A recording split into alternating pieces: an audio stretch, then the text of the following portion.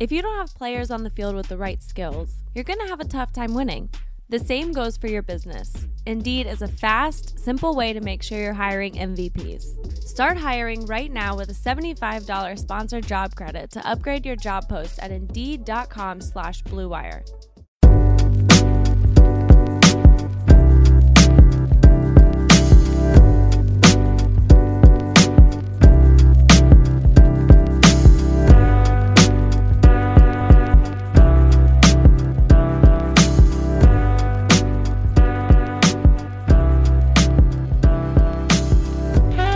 This is Pistons versus everybody on the Blue Wire Podcast Network.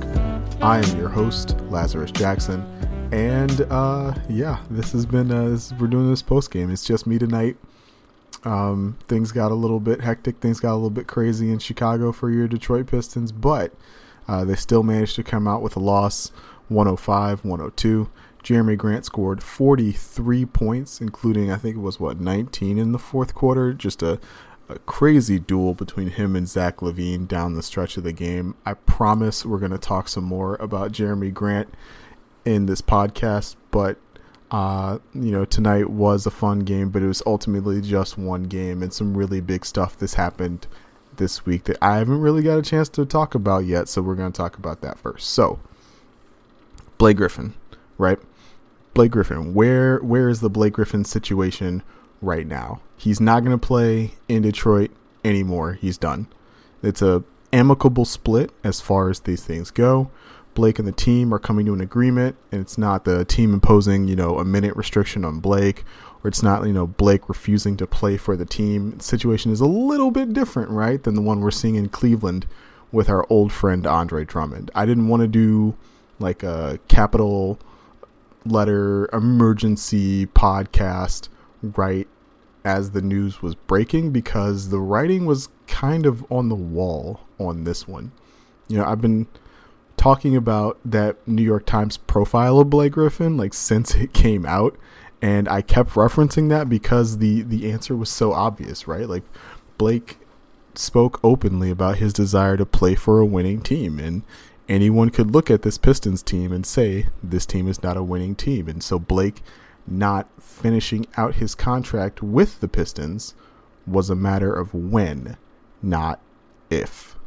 And so there's only two ways that this goes. There's a trade and there's a buyout, which really means that there's only one way that this goes, which is a buyout. A trade is not an impossibility, but most trades go against the Pistons' openly stated goal of developing the young guys. All the dudes you could trade Blake for, all the really big contracts, either run longer than Blake's current deal does. Russell Westbrook's deal expires in 2023.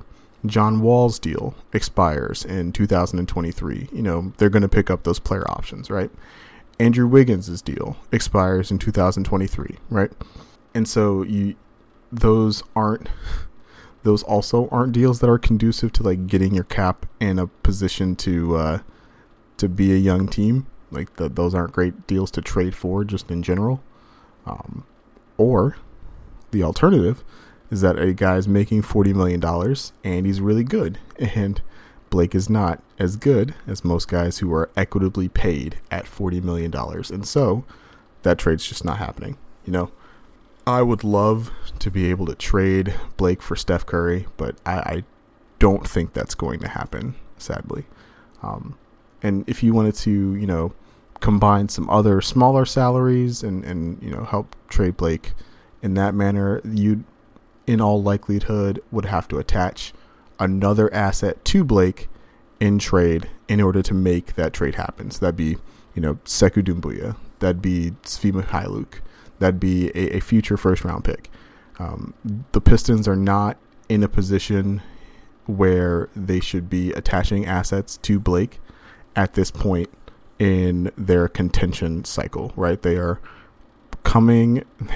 rebuilding. They're, going to be on the upswing soon, but that means you can't, rid yourself of assets that you're going to need, hopefully, in the future to make your team better. And so that's why Blake is going to get bought out. And so the main thing that we need to know with the buyout is that the Pistons very likely can't escape some number of dead money on their salary cap next season. This season is kind of a wash, but next season they still won't be able to escape any dead salary cap from Blake, unless Blake gives back like everything he's owed, which I don't see him doing, and he has no real reason to do, and there's no precedent for him doing, and so I don't see that happening.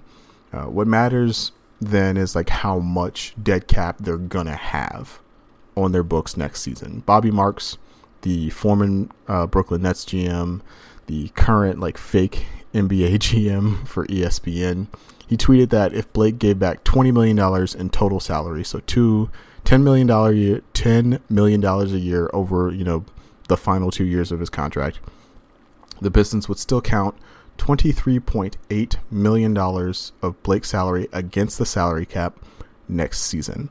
It'd be like $30 million this season, but this season again is like kind of, basically like a third of the way done and kind of a wash anyway.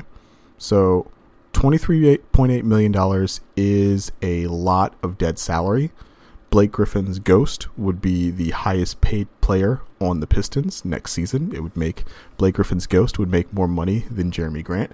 However, because no one else on the Pistons makes any money, the Pistons could still kind of get under the salary cap pretty easily.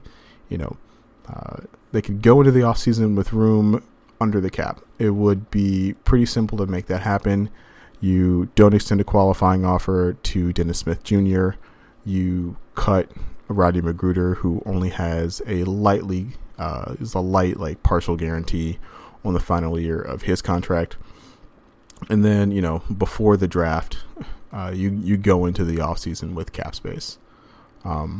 Not a ton of cap space, right? You're not going to be able to sign another Jeremy Grant sized contract with that cap space. I think it'd be somewhere in the neighborhood of like 7 to 10 million, but you could probably make another Josh Jackson level signing, with that cap space. What that meant when I realized the financials, when I saw Bobby Marks tweet that, when I pulled out my own cap sheet that I've got going and ran the numbers, that made me feel much more confident that a buyout was actually forthcoming, and it would be something that both sides can agree with. The thing I was thinking before is that, because Blake makes so much money, I was thinking he would have to forgive a record-setting amount of cash in order for the Pistons to be able to really be able to do anything next season. And it turns out he won't have to do that. There's precedent for players forgiving $20 million in salary in a buyout. Darren Williams has done it. Larry Sanders has done it in his retirement from the league. It's not unheard of, right? And the thing I was worried about was Blake, needing to give back $40 million or $30 or $35 million or something in that neighborhood, right? That is precedent setting, right? Giving back $40 million of a combined 59 of an almost $60 million deal, that would be a little bit crazy. And so now, knowing that he won't have to do something that large, I think that makes the whole buyout situation a little bit feasible. Okay, so now that we know that Blake's not playing for the Pistons anymore, now that we can all kind of agree that he won't be traded, now that we can all kind of agree that he will be bought out, what does this mean for Blake, right? For Blake, it's actually pretty simple. Just stay in shape, wait for your agent to call you and tell you what's up, and start packing your bags. I am sure that they have already discussed a hard and fast number that they are not willing to go beyond. I am sure the Pistons are telling Blake and his representation they are currently scouring the earth for someone to trade Blake to. And again, for all the reasons I just laid out, I don't think that's a reliable possibility. And so as we get closer and closer to the trade deadline, we're going to hit the number at which Blake is going to, say, I'm willing to forgive X amount of salary. He's going to do that. And Tom Gores is going to write the check. And Blake is going to be a unrestricted free agent. Where he goes, I'm not sure. I've heard interest from, there was rumored interest, from the Lakers because, the whole Anthony Davis situation. I don't know if you guys have noticed, Blake Griffin is not exactly Anthony Davis. Blake did have his best game of the season against the Lakers, so he's got that going for him, but I don't know if that's a possibility. I've heard the Brooklyn Nets, right? Because the Brooklyn Nets don't care if you can play defense or not, and that's Blake's limiting factor at this point. And so Blake could absolutely play the Jeff Green role on that Brooklyn Nets team, or even just give them another Jeff Green, right? The rising tide of Kevin Durant will lift Blake Griffin's boat. I've heard other possibilities, right? He could go back to the Clippers. I doubt that's a possibility. Again, if you remember the infamous non-handshake he gave Steve Ballmer, I really doubt he's going to be willing to come back to that Clippers team. Also, the Clippers kind of don't need another big man. They've already got Ibaka and Zubac, and those are the two solid 48 minutes of big man play. I don't know if that's a possibility. There are other destinations that are kind of fun. Dallas would be kind of fun. Toronto would be kind of fun. I'm laughing at Nick Nurse kind of shifting an entire defense around the fact that Blake can't defend. That would be kind of funny. And they do need bigs. But yeah, and so there are other teams who are in contention for a championship. Blake, I presume Blake has a good relationship with Doc Rivers in Philadelphia, right? But they need another power forward. They need a hole in the head. But there's no, I don't know where Blake goes. And honestly, as a Pistons podcast, as a Pistons analyst, as a Pistons guy, it doesn't really matter. I hope he's happy, right? I hope he succeeds in his new spot. I hope he he finds a role on the winning team that he's looking for, and that he's happy, and that if he gets to win a championship, that's great. But ultimately, for the Pistons, what this means is much more complex, and so we can kind of transition into that. We saw a little bit of what it means tonight against the Bulls, right? Jeremy Grant is your full-time starting power forward. He's playing his real position again. Against Patrick Williams, you saw Jeremy Grant has even more of a skill and speed advantage on the perimeter most nights, playing power forward versus small forward. If he were playing, small forward, it would have been guarded by, Garrett Temple. And in that, he would have a size advantage, but not necessarily a speed advantage. And he would be more skilled than Garrett Temple, but, he'd be more skilled than, most guys on the Bulls at that wing position. That's not really, saying much.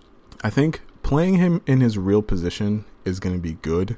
We've seen Jeremy Grant had been slowing down production-wise prior to tonight. You hope that with another big man off the floor, Jeremy's able to get to the basket easier.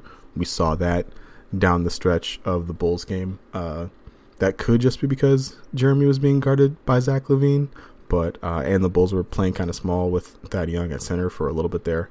In general, right? If you're playing against a team that's playing, 4 out, 1 in with a traditional center in drop coverage, you should only have that guy to worry about at the rim when Jeremy Grant drives. Well, on the other hand, Blake was still getting a not insignificant amount of post-ups and shot creation opportunities. He wasn't always converting them, but he was still getting those opportunities. And it's not immediately clear to me where those shots should go. But what is clear to me is that Jeremy Grant can't absorb all of those shots, right? Earlier this season, I was pleasantly surprised with how the Pistons were getting Jeremy into advantage situations and having him attack from there. Without Blake, I am slightly worried that we're going to see more isolations and less movement and off-ball stuff from Jeremy Grant. We saw a lot of that in the fourth quarter tonight, where the Pistons were just putting the ball in Jeremy Grant's hands and saying go, and it was working. But what really impressed me was the first half, where Jeremy Grant got going because he got, a couple, I think he hit 3 open corner 3 looks. And like, if your number one option is able to sit in the corner and get open looks because you're generating offense elsewhere that he is feeding off of, I think that's a good thing. And that's something that I hope continues. I hope the Pistons don't pressure Jeremy Grant to be, don't force him into being a dynamic offensive talent all the time, because I honestly worry about how he'll hold up. That's not a new critique from me. You guys have heard me talk about that before, but at the same time, like, it is a big concern, right? I wonder about how he's holding up. He shot what, 6 free throws tonight? Hang on, I'm checking. He shot 9 free throws tonight. It was 9 of 9. Okay, so that's really good. And again, he had a really insane offensive night tonight against the Chicago Bulls. I believe all 9 of those free throws came in the second half.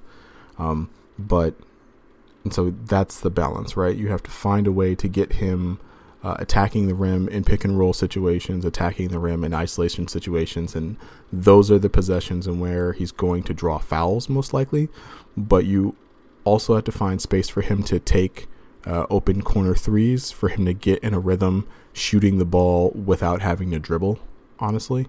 Maybe even a back cut or 2 would not go amiss. The first play of the game against the Bulls, they ran an action for Wayne to get an open 3, but part of that action was like was Wayne setting a back pick for Jeremy Grant to cut to the rim. Like, if that would have been open, it's Jeremy Grant just standing at the rim open. Like, yeah, you should give him the ball. And so you hope that the Pistons continue to try and scheme ways to get Jeremy Grant the ball in advantage situations and score efficiently for his health and for the health of the team, right? The second big thing that Blake Griffin's absence really opens up is playing time for Sekou Doumbouya and Saddiq Bey. Saddiq Bey is your starting small forward now. It's a big promotion from him. You love to see it. Sekou is, of course, probably your full-time backup power forward. He is still out with a concussion. He did not play tonight against Chicago. I wonder if we'll see him in the next game against Memphis. I wonder if we'll see him until next week. And this is just truly an unfortunately timed injury for Sekou. Fortunately, because Blake isn't coming back, the opportunity will still be present for Sekou, like, whenever he's ready to play. The extra opportunity for those two guys, hopefully, they take advantage of it, but it still means the critiques of their game are even more relevant, right? With more time, we need to figure out exactly what Sekou is good at besides being 6'9" with long arms. We saw some really nice flashes when he played center against the Pacers last week. I talked about that with Mark Schindler on this podcast. You can go check out that episode. But similarly, when he's playing power forward, there might be like a big lurking under the rim, making it more difficult for him to finish around the rim.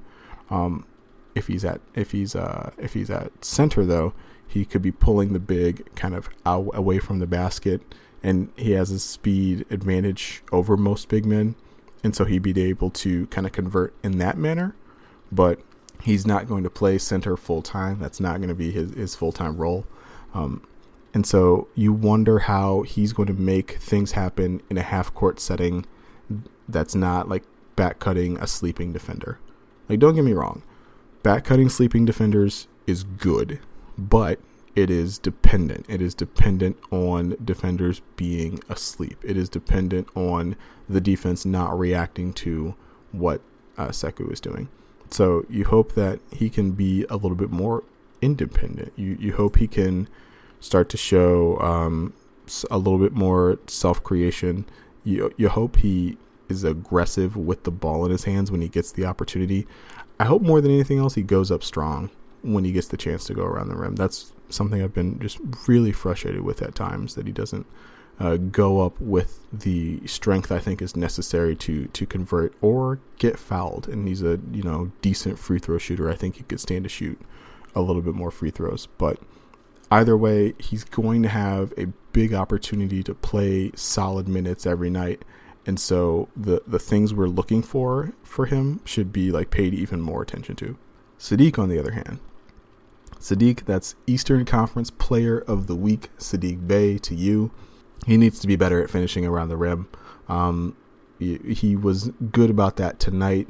He had a couple of really nice off-ball cuts and finishes around the rim in that manner. You love to see that. Had a really nice drop-off pass to Mason Plumlee in the pick and roll in the final minute of a game against the Bulls, which is not something I ever expected to see.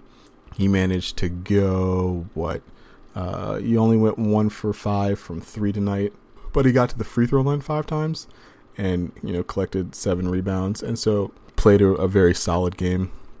You like what, I like what I've seen from Saddiq. I'm glad that he's getting more of an opportunity.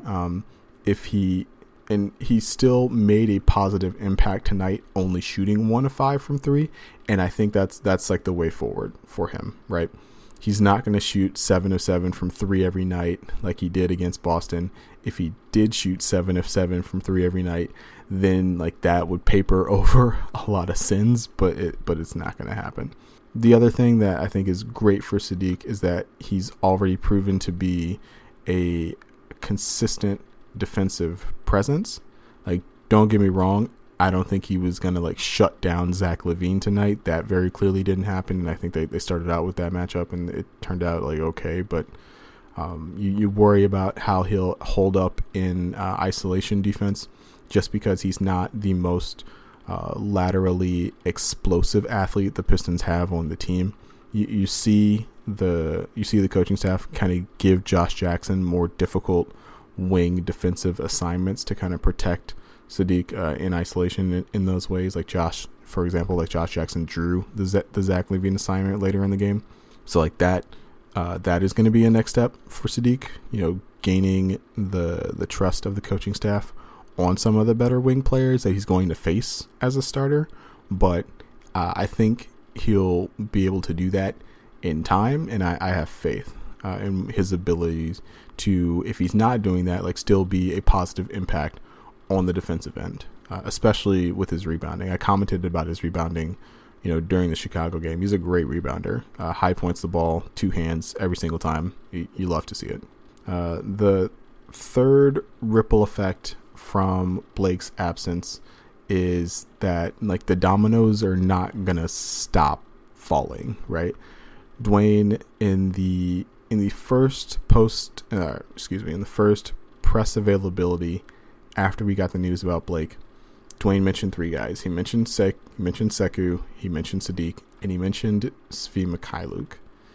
Svi Mykhailiuk doesn't really make a lot of sense. Like, yes, Saddiq is starting, and like Saddiq was kind of one of the guys like fighting with Svi for minutes or in competition with Svi for minutes, and so like that kind of makes sense, but it almost kind of doesn't. But then James Edwards III at The Athletic was nice enough on his podcast, The Bun and Cardigan Show, to draw and connect the dots for us a little bit on that one. It means the team is still trying to move Wayne. Oh, they're going to trade Wayne. That's going to open up minutes for Svi. That makes much more sense. And so we'll be on the lookout for that, right? Like Wayne has been a effective role player for this team. He could be even more effective for a team with more perimeter talent around him. And so I wouldn't be surprised if the team is able to trade Wayne, closer to the deadline to somebody who needs the perimeter shooting and open up minutes for Svi that way. But, Blake Griffin's absence, shows again that they're not afraid to play their young guys. They like what they have in their young guys, and they're not afraid to see more of them. On the other side, or on another hand of like roster reconstruction, trades continuing to try to happen, we got a report from Jason Dumas. I don't know how to pronounce your name, Jason. I apologize. Jason Dumas of Bleacher Report that the Philadelphia 76ers had called about DeLon Wright. Not necessarily that, the Pistons were offering up DeLon, but that the Sixers kind of called and said like, hey, what would it take to get him? with the Killian Hayes injury, today, Wednesday, marks the 4th week of his 8-week reevaluation period. So hopefully we will have more news about Killian Hayes in a month from now. But with Killian Hayes' injury, I don't think the Pistons can afford to trade DeLon. They need someone to keep the offense moving. Dennis Smith Jr. had a nice game tonight, but he had 10 points on 9 shots, only 1 assist, and was, a net neutral in a single game plus minus. And so, I like Dennis Smith Jr. You can listen to what I said about Dennis Smith Jr. last week with Mark Schindler, but I am not quite ready to anoint Dennis Smith Jr. the starting point guard for this team. I would really like to keep DeLon as someone who can organize a team, initiate offense, score a little bit. He's been more aggressive, looking for his shot in the limited or in the non-Blake minutes. He only had 9 shots tonight, and I think that was probably a mistake. He probably needs to shoot about 12 times a game as a starter. And so, he's been playing well. And so you hope he continues to play well and gets the team kind of into the offense. But, without him on this team, right? Without him on this team and Killian still hurt, it'd be, Dennis Smith Jr., Frank Jackson, and Saben Lee. So, 3 guys who have proven very, very little at the NBA level. That is perhaps good for the tank, and we're going to talk about the tank in a second, actually. That is, having the 3 point guards is perhaps pretty good for the tank, but that's not necessarily beneficial to the development of the other young guys on the floor, right? Having a bad point guard means, Svi Mikhailuk isn't necessarily getting all the shots that are open that are available to him. It's not necessarily putting Sadiq in a position to succeed on, proper passes or the offense being run properly. You think especially for a guy like Sekou, right? A guy who at this point in time is a dependent talent, needs other intelligent passers around him, needs guys who recognize when he's open around him. Yeah, removing another guy who, has that recognition, has that discernment, probably not great for Sekou's development.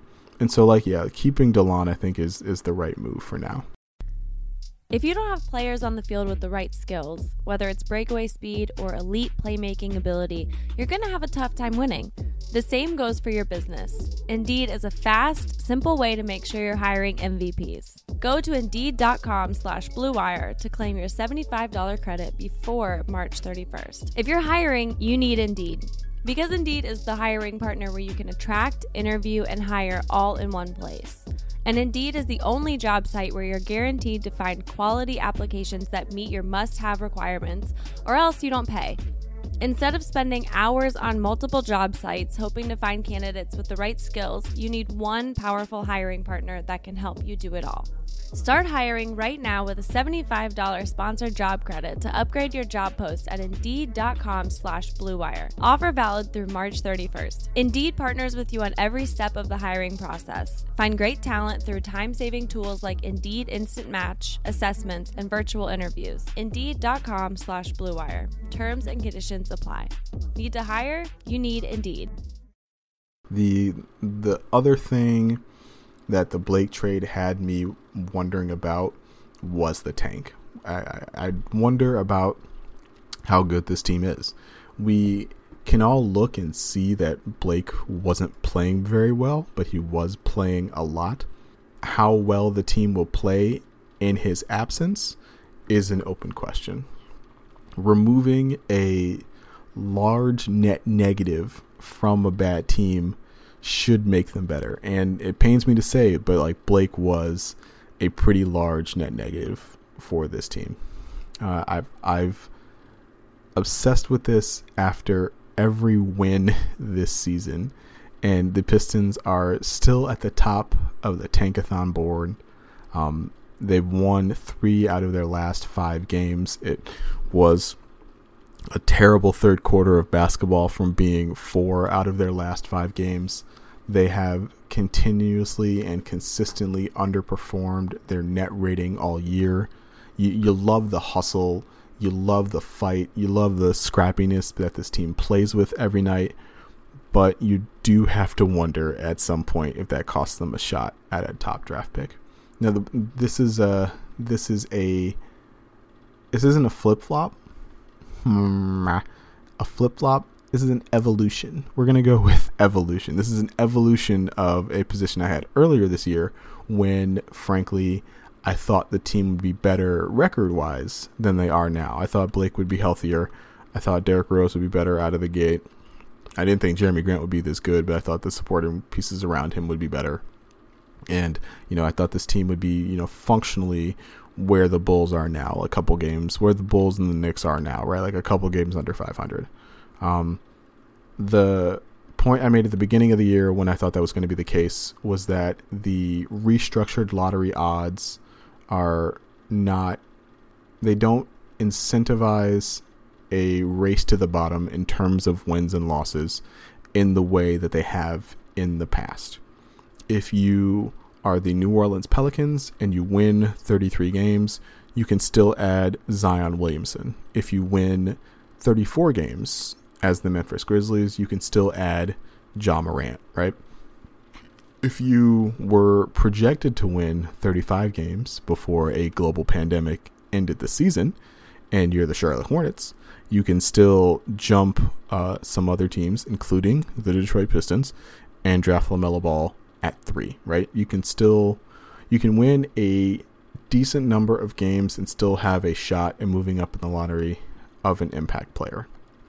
Now, I think that was a more acceptable line of thinking when the Pistons were going to be kind of scrapping it out with other teams at the beginning of the year. Where they are now, though, it's lowering the floor on the pick, not the ceiling. The worst record in the league, at the absolute worst, can get the 5th pick, right? The second worst record in the league can get the 6th pick.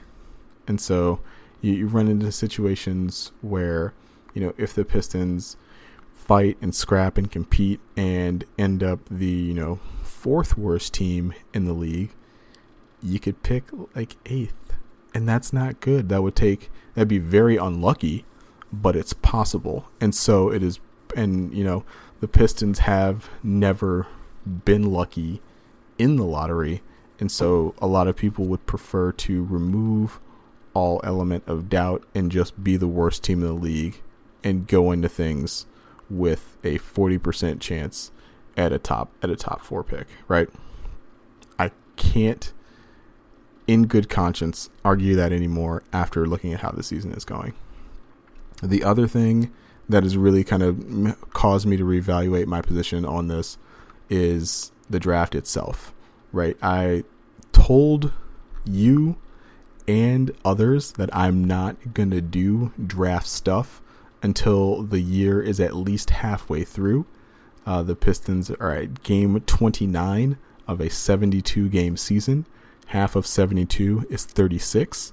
We are not quite halfway through the season, and so I am going to focus on the product on the floor for now. I have not started doing deep dive draft stuff. I promise deep dive draft stuff is coming. I will have guests on the podcast who are smarter than me about the draft, and you can listen to them tell you about this draft. But my initial impression of the draft so far is that it is a 3-player draft. There are 3 franchise-altering talents in this year's draft, and there are a lot of other guys who are good players, but there are 3 very clear franchise-altering talents.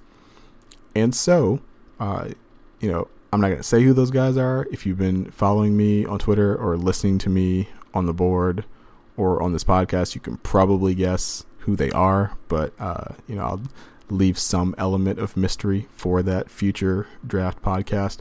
But to me, having identified 3 guys and only 3 guys as game changers for the Detroit Pistons, it becomes much more imperative for the team, maybe not necessarily to get the number 1 overall pick, but for them to put themselves in the best position to at least end up with a top 3 pick. And so, yes, the lottery odds are flatter now. Yes, you could win 19 games and pick 5th, but the best chance you have of getting a game-changing, franchise-changing talent in this particular year's draft is to get a top 3 pick. And so the Pistons should do everything in their power to get a top 3 pick. I love the energy. I love the competitiveness. I love the fight. But this Chicago game is the perfect outcome for this team, where Jeremy Grant plays extremely well. Other guys step up and have great nights, and they lose a very, very close game, a very, very tough game. After having won, after having won 3 out of the previous 4 games.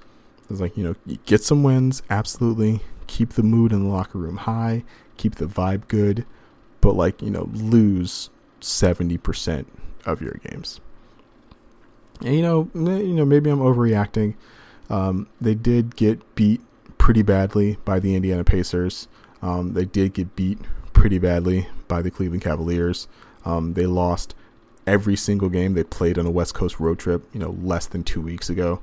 And so maybe I'm overreacting at the prospect of the Pistons being competitive and scrappy and, winning the last 3 out of their 4 games.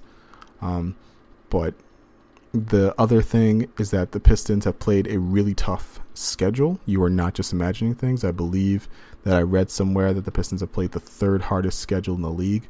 And so if they start playing better and they start playing easier opponents, and those easier opponents are going to be their main competition in the draft for draft position, that makes things dicey. It stands to reason that they're going to win more games against bad teams than good ones, even though, as we all know, the Pistons only beat good teams, but still, it stands to reason that they will eventually beat some bad teams as they play them. And so just keep an eye on that, right?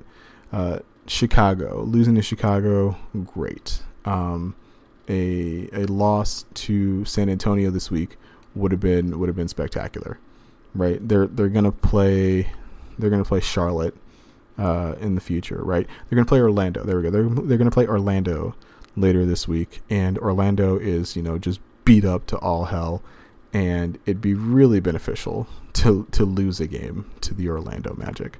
And yeah, the other thing is other teams are winning games. The Wizards are winning games here and there. The Timberwolves are winning games here and there. Those are the 2 main teams the Pistons are jockeying with for the worst record in the league right now. And so as those teams continue to play better and win games, that's good for the Pistons. Maybe it's probably beneficial for the Pistons to be the worst team in the league, but if you're the worst team in the league by 1 game or 5 games, doesn't matter. Be the worst team in the league by 1 game, win all the games you can, but still be the worst, still have the best shot of that top 3 pick, of that impact player. So yeah, that was pretty much everything I had tonight. Jeremy Grant again was insanely good tonight. 43 points on 25 shots, did everything you could possibly ask a star player to do tonight. I hope we get more performances like this from Jeremy Grant. I hope this answers that one guy's question about, which Piston is going to be the next 40-point scorer, or when are the Pistons going to have a 40-point scorer on their team again, that I got a couple weeks ago for the mailbag I did a couple weeks ago. This is ridiculous. We knew Jeremy Grant was going to score 40 at some point this season. But yeah, man, this team's going to be bad, hopefully. This team's going to be scrappy and bad, and we're going to get a top 3 pick. That's the current plan, and I see no reason to adjust things. The only other thing I'll say is I really want to see Sekou Doumbouya. I hope that his concussion is going well for him. I don't even know if he made the flight into Chicago. Concussions are very serious injuries, right? It's a brain injury. You don't want injuries to your brain just straight up. And so, I hope he's, resting nicely, healing nicely, and that he's ready to go. And the Pistons fans and the Pistons team and the coaching staff and the front office really gets the chance to evaluate what he's capable of with, 20 consistent minutes a night where his role is explicitly delineated in the offense, and there's no backup plan behind him, right? We saw Saddiq Bey playing the 4 tonight because they didn't have Sekou, right? And he got stretched to 32 minutes because, they didn't have another wing player to help absorb those minutes. So yeah, Jeremy Grant's playing really well, and I hope we see more from Sekou. And don't win too many games. That would scare me. All right, that's the podcast. Thank you for listening. I truly appreciate it, for staying with me through 39 minutes on a random Thursday morning during a season, during a global pandemic. If you liked the podcast, please rate it and subscribe it on Apple Podcasts, on Stitcher, on Spotify, wherever you get your podcasts. If you want more of my thoughts on the Detroit Pistons, you can follow me on Twitter at Last Chance. That's at LAZCHANCE. I also host another podcast, the Detroit Bad Boys podcast. You can listen to that podcast on whatever platform you are listening to this podcast on. This has been Pistons versus Everybody. Thank you for listening, and we will talk to you next week. See you later.